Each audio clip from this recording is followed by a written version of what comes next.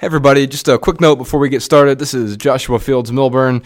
Ryan and I recorded a live version of Ask the Minimalists.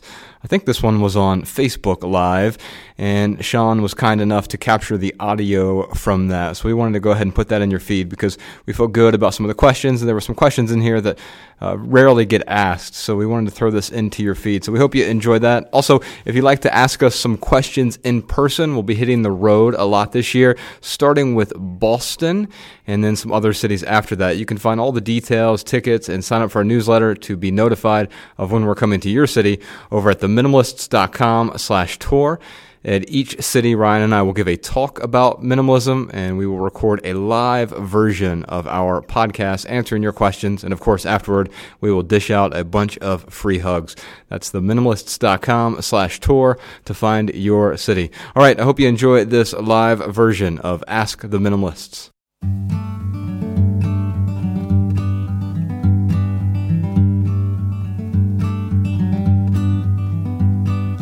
Every little thing you think that you need, every little thing you think that you need, every little thing that's just feeding your greed. Oh, I bet that you'd be fine without it. Hey everyone, it's Joshua Fields Milburn. I'm Ryan Nicodemus. Welcome to a Ask the Minimalist Facebook Live session where we want to answer all the awesome questions you have.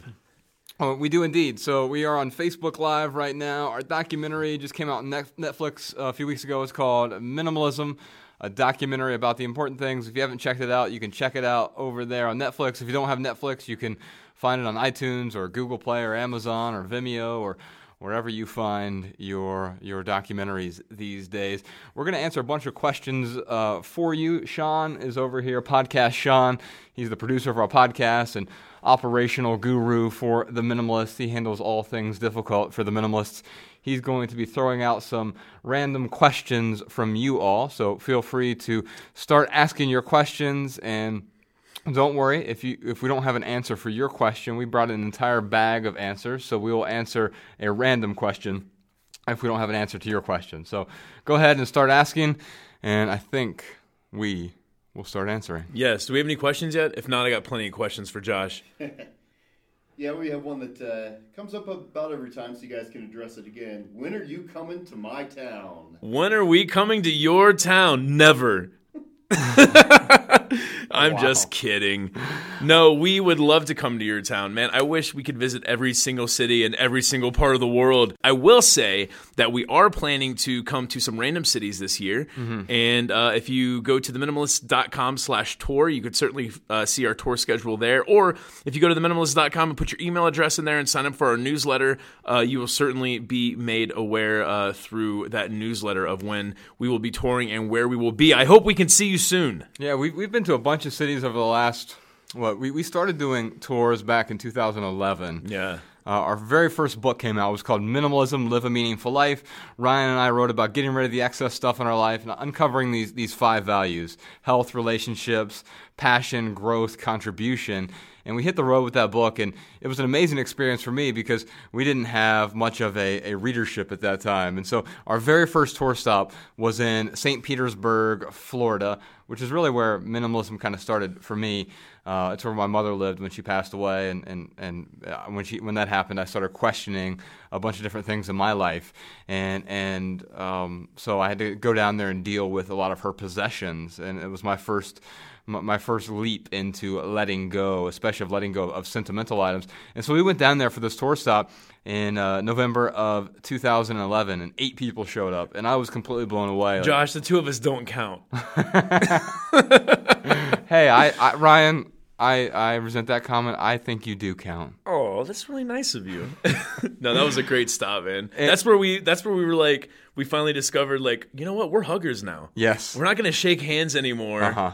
Yeah. Yeah, and so if you've been able to make out to we've done over several hundred tour stops at this point. And we will certainly do a lot more, and if you'd like, we will certainly dish out hugs. They are free and transferable, so make sure you grab one next time we're on tour. if you sign up for that email list, you will be the first to know. The crowds have grown a bit since then. A little bit. We've been fortunate enough to be at those small events where we've had literally 2 people show up in Knoxville, Tennessee. We had 2 people show up in Salt Lake City, and now it's hundreds, or in some cases even thousands of people that show up. At the end of our tour in 2014, we did 100 cities in 8 countries, 119 events, and in Sydney, Australia, we had something like 1,400 people who showed up there. And what we've learned throughout this whole journey is there was nothing that was like a viral moment for us. It just slowly and incrementally grew, because when you get value from something, you tend to share it with your friends and family. And so when you learn about this minimalist lifestyle, when you learn about letting go and you find some value in it, you tend to share it with the people you care about in hopes that they get the same amount of value from that as well. And so I think it's the reason that the documentary has done fairly well recently. A lot of people are sharing that with their friends and family. And we're just grateful that you're willing to give up your 2 most precious resources with us. It's your time and your attention. And we're grateful that our message is serving some purpose and allowing us to contribute in a meaningful way. All right, Sean, what else we got? All right. Does minimalism have to be all in, or can it be a gradual transition? Man, does minimalism have to be all in, or can it be a gradual transition? I don't know. I mean, what do you think? We should just start telling people to get a dumpster and throw everything away, right? Yeah, that's real minimalism there.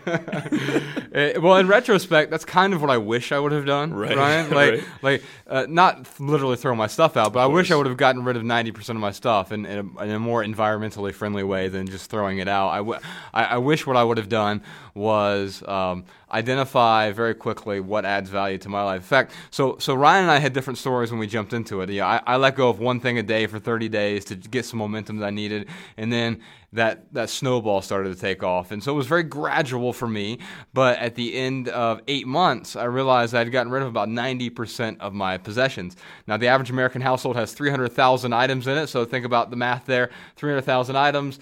I probably had more than that if I'm being honest with myself. And if I get rid of, 90% of that stuff, I still have 30,000 items left. So you don't walk into my house today usually and say, oh my God, these people are minimalists.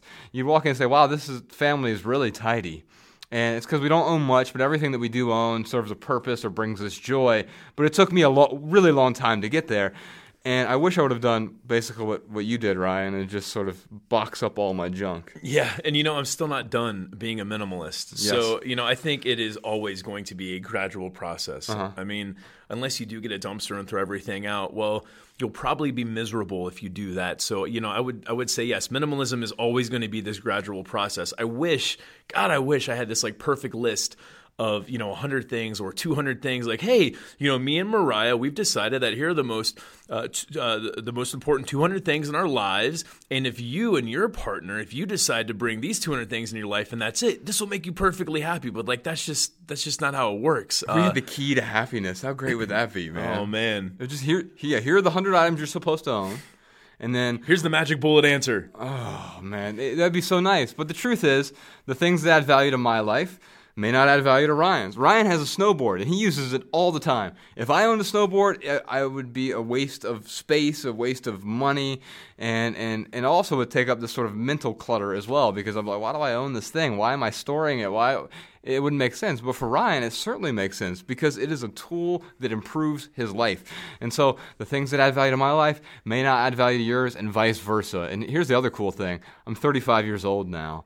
And the things that I get a lot of joy from today are going to be different. The things that I need today are different. And so, like Ryan said, it's not a journey that you get there. Once you get to the horizon, there's always going to be another horizon. Yeah, I would even throw a warning out there. If you ever feel like you're getting to the end of your minimalist journey, that's probably a cue for you to really start making sure that you're keeping up those habits that you instilled. Mm-hmm. Because it's so often that I hear people say, oh man, I decluttered, I got rid of so much stuff, I really had some good habits, and then I kind of let that stuff creep back in because I thought I was done. And just to reiterate, you're never done with minimalism. It is a constant journey, and yeah, good luck on your journey. What else we got, Sean? All right. They're saying minimalism. I'm convinced. I've adopted it.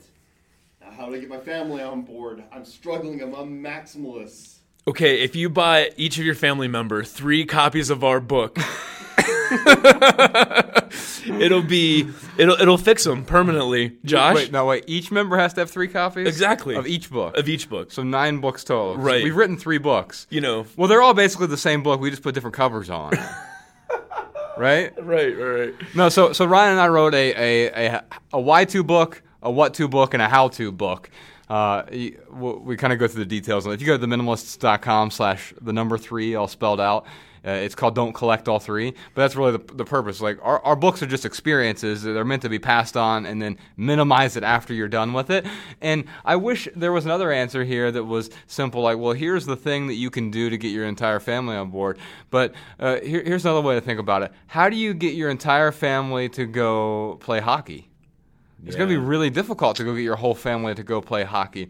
But if you truly want them to do it, the best way to do it, instead of dragging them all out into the ice and starting to like nail cleats onto, it's not cleats, it's skates. Why is your family wearing cleats on the ice? Why would you do that to your family? Yes, you're not going to nail cleats to their feet or skates to their feet or buy them a bunch of hockey books. Oh my goodness, no. What you're going to do is show them how much fun you have, the benefits you're experiencing from hockey, and maybe some of them may enjoy it somewhat similar to how you have decided to enjoy hockey. Now, the nice thing about this is, about minimalism, is it's more applicable than hockey is, obviously, because the benefits are greater with something like minimalism because they're different for all of us. For me, when I first embraced minimalism, it was because I was in so much debt. I had 6 figures worth of debt, and I needed to get rid of that. And so I realized one of the benefits for me was letting go of this stuff allowed me to refocus my priorities and maybe not be as tied to this income long term if I was able to pay off my debt and live a more meaningful life even with less money. And that was okay for me to be able to do that.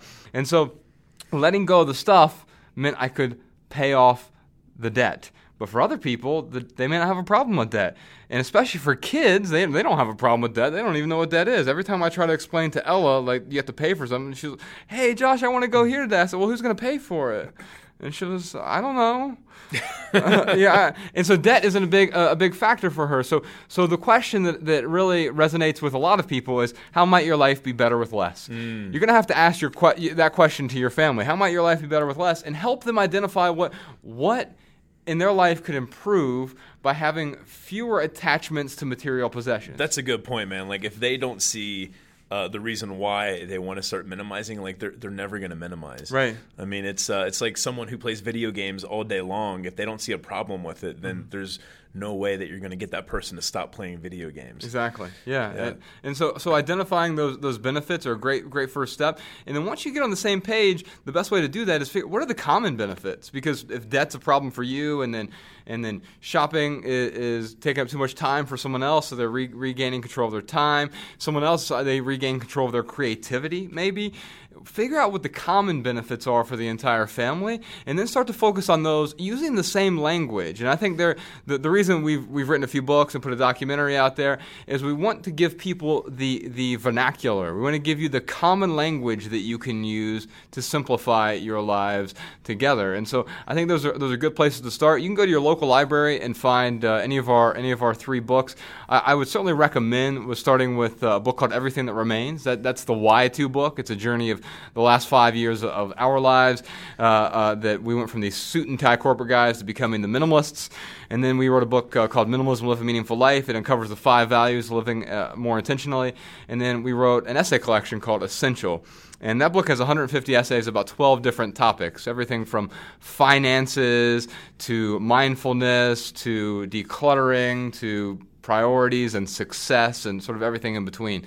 And so I think if you go down that path, it'll help you identify what's the language we're going to use to start working on this together. And then last but not least, work hard to understand the people in your family. Just because you're not getting value from something doesn't mean that they won't. And so you have to not just tolerate them, but work on a path toward acceptance and respect and ultimately appreciation of other people's values and joy and beliefs. Yeah, and I would just add, if you have someone in your household whose maximalism is like encroaching on your life, and it's someone in your life who loves you and wants you to be happy, it's perfectly appropriate to go to that person and ask for support. It doesn't mean that they have to have a packing party or that they have to get rid of their DVD collection. Right. But it does mean that they do need to at least support you the way that you're trying to support them. Another idea too that I've seen work in a lot of households is just putting a donation box out and maybe in the living room somewhere where it's always in front of the family. I know I've seen families do this where the other family members were not on board. They didn't want to give up anything, but then when they saw that donation box, it made them think like, wow, maybe I can contribute to someone else in a meaningful way, or give someone something that I'm not using and I'm not finding value in, and maybe that person will find value in it. Kids love to donate. Like this is a great way to get kids involved. So there's a couple more tips for you. Yeah, good luck. John, what else do we have? All right. This is one we haven't had before. It's a good question. What is your view on end-of-life planning as a minimalist? It seems so expensive. Expensive for end-of-life planning. Well, I wrote an essay about this. I'll pull it up real quick. Give me a second here, and I'll let Ryan pontificate a bit. Yes. No, end-of-life planning. I don't know if they're talking about retirement or if they're talking about a funeral. Funeral. Okay, Yeah, so we're talking about funeral expenses. arrangements. I mean, first off, and this is just my personal opinion, so like take this with a grain of salt. And this is not like me preaching that everyone else should have this attitude, but my opinion is, why would I spend thousands of dollars on a box to put myself in a ground? Like, that doesn't make it, to me, like, that doesn't make any sense. Like, I would either donate my body to science, which my grandfather totally did, or I could just get cremated. I actually probably donating my body to science would be the most value-adding way, or most value-adding thing I could do with my death. But spending thousands of dollars on a casket and the funeral arrangements, I mean, certainly, if people want to have a memorial or something, I mean, that's totally appropriate. But spending the extra thousands of dollars on the casket and then getting buried in the ground, to me, seems kind of silly, man. Yeah, well, I agree with you. So, in fact, in my will, and I have a card in my wallet as well. So a few things. One is I have a do not resuscitate, and basically I don't want to be given anything besides painkillers at end of life. So in my will, it talks about I want to donate my organs to science, and then whatever's left of me just be cremated, right? Because once I'm gone, even if my body's still there, I believe that I'm gone, right? Yeah. But let's talk about death, preparing for death. So here's an essay at theminimalists.com/death. And it's called Scared to Death of Death, the important things that we postpone. And so I talked about my will, but let me just read this to you real quick. I think it'll provide some direction for that question. No one wants to discuss death, and yet we're all going to die, obviously, which makes for an irksome paradox. What's worse is we often refuse to discuss important topics surrounding death, such as burial plans, cremation, living wills, and the like. The younger we are, the more we pretend the inevitable isn't inevitable. And so we live our daily lives with these worries in the back of our minds, uncertain of what will happen if we get sick, if we die unexpectedly, if we become unconscious and can no longer make decisions for ourselves. But that could never happen to me, we think, knowing full well it could, and it might. Young or old, we're all one brief moment away from a disaster. We needn't be afraid, though, just prepared. I wasn't prepared for many, many years. Recently, though, I took worry by the hand and faced the fact that at any time I'm a moment away from death. So I decided to plan accordingly by obtaining the following documents. So the first thing I got was a living will. A living will, which is also known as an advanced healthcare directive or advanced medical directive, is a legal document that provides your family, doctors, and caregivers with information about what life-saving measures you wish to be taken should there come a time when you are unable to communicate your wishes. The next document is a last will and testament. A last will and testament is a legal document that dictates what happens to your estate once you pass away. If you have a complicated estate, it's best to have an attorney, obviously, help you with writing your last will and testament so you can ensure your estate is settled appropriately. If your situation is relatively straightforward, like mine, you can draft your own last will and testament, which will save you on attorney's fees. It's actually something in between we'll talk about in a second here.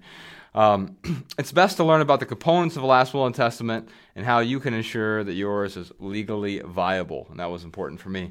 The next thing I did was a power of attorney. As an independent adult, it is important for you to have a will, but you must also consider your power of attorney. This document legally allows a person you select to be in charge of your financial matters, such as conducting bank transactions, investing money. So that person for me is Ryan. Property matters, such as management of property and other legal situations, such as operating a small business. A power of attorney is not only used in cases of disability and illness, but is also in cases where you but also in cases where you can't be somewhere to sign a legal document. So my power of attorney is just upon sort of if I'm unable to sign a document. Last thing I got here is organ donor. So I wrote a whole essay about that, and I won't bother reading it to you. But I would encourage you to be an organ donor because you can literally save other people's lives, even in your own death. Although I want to live for a long time, my deathbed ducks are now in a row. Even better, I'm free of the worry regarding those plans. There are other documents and considerations to consider, but the 4 listed above are a great start toward calm waters and a calm mind.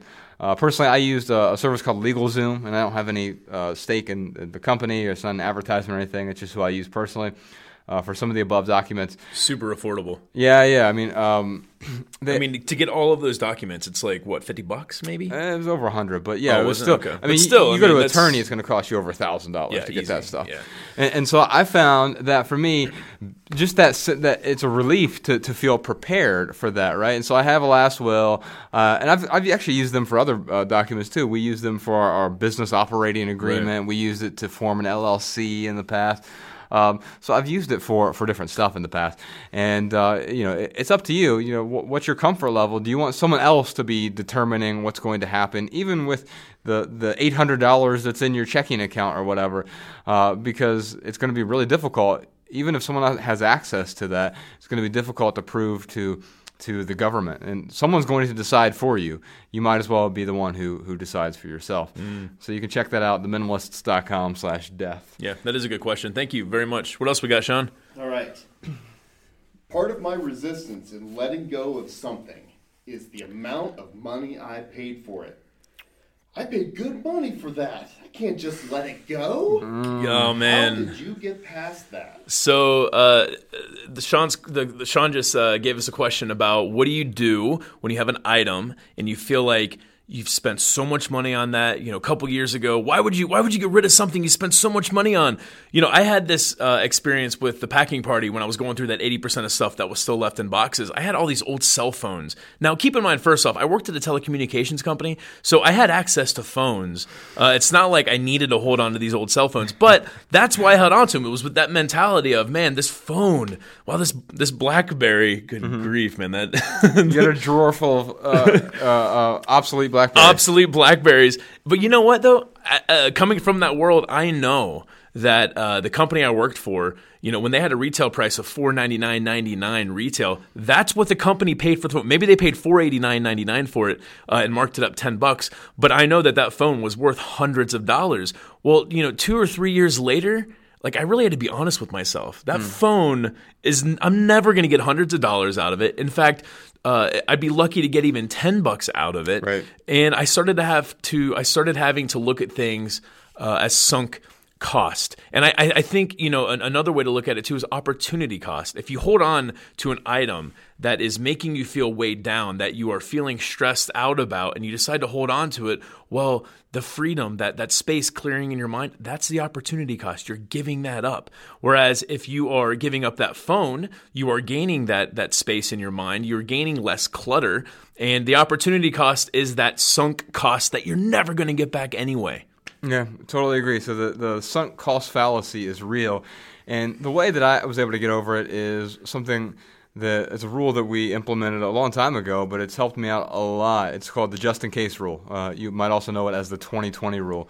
And I found that many of those things I was holding on to, and especially the things that were supposedly more expensive, like a BlackBerry or a piece of furniture that I never used or whatever, these were things I was holding on to just in case I needed them someday in some non-existent hypothetical future. And what I learned is that these three words, just in case, they disempowered me. They forced me to continue to hold on to these things because I thought I might need them someday. But the truth is that nearly 100% of the just-in-case items that we hold on to, we're never going to use again. And so what I realized is that I can give myself permission to let go of these just-in-case items, and anything I needed to replace, just in case, I could replace for less than $20 in less than 20 minutes from wherever I am.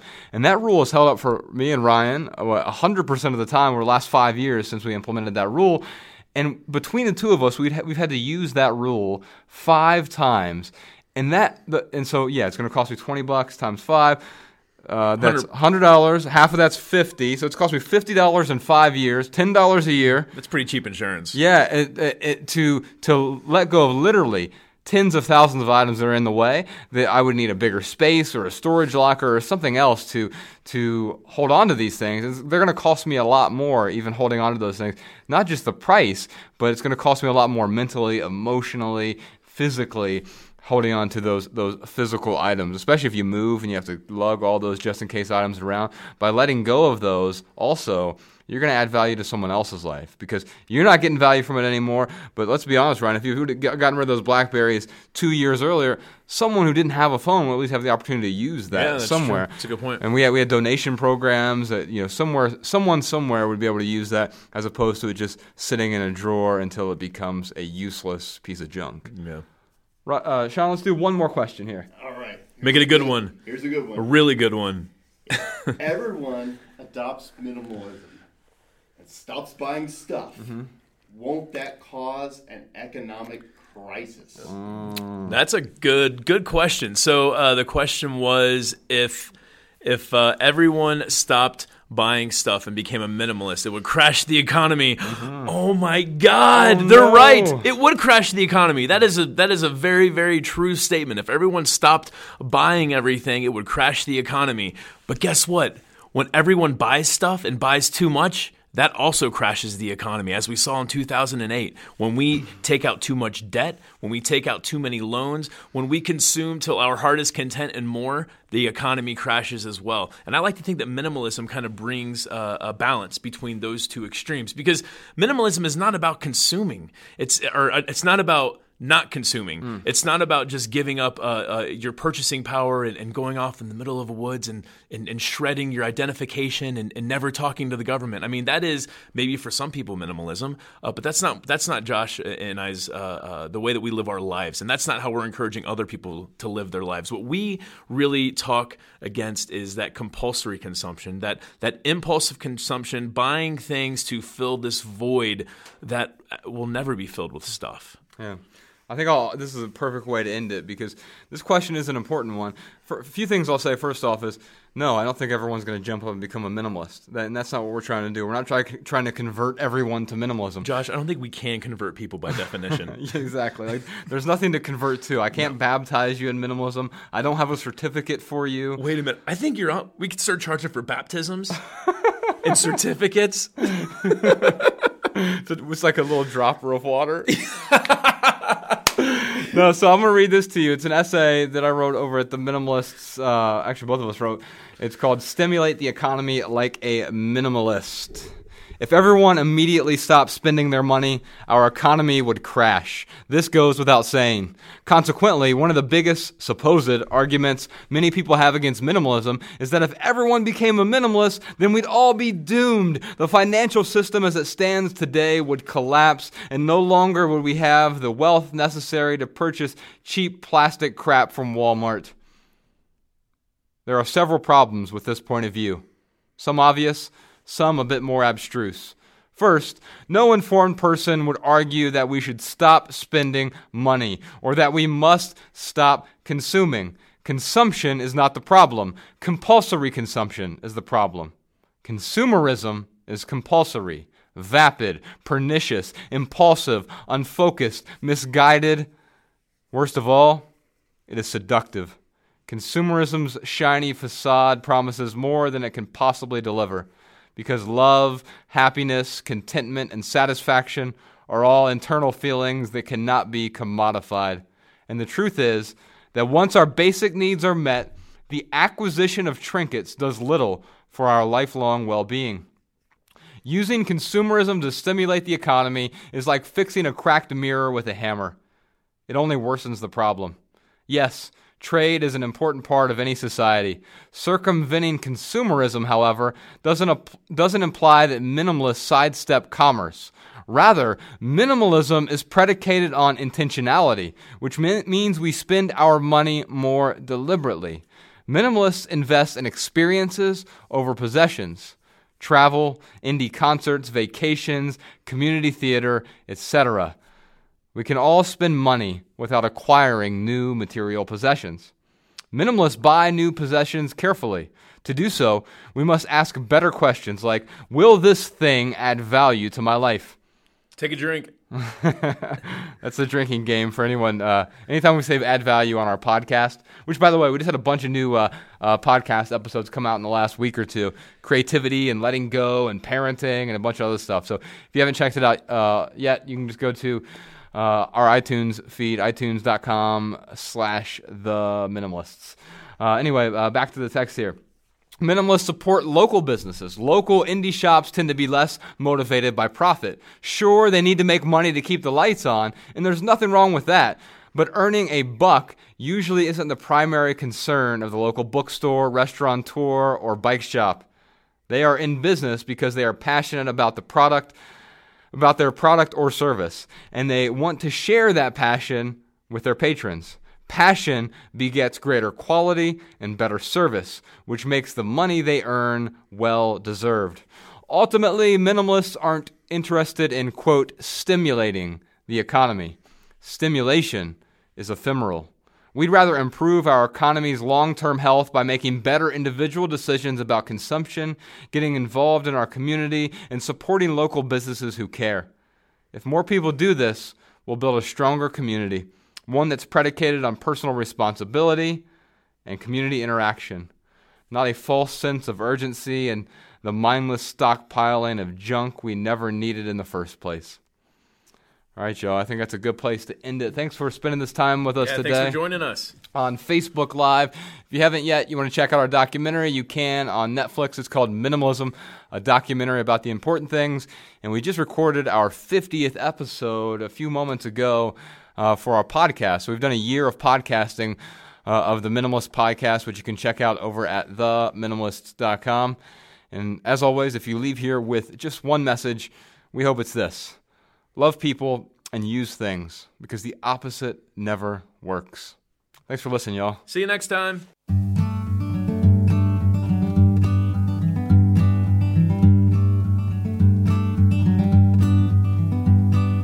Every little thing you think that you need, every little thing you think that you need, every little thing that's just feeding your greed. Oh, I bet that you'd be fine without it. Every little thing that you gotta have, every little thing that you gotta have, you gotta reach for, and you gotta grab. Oh, I bet that you'd be fine without it. So tell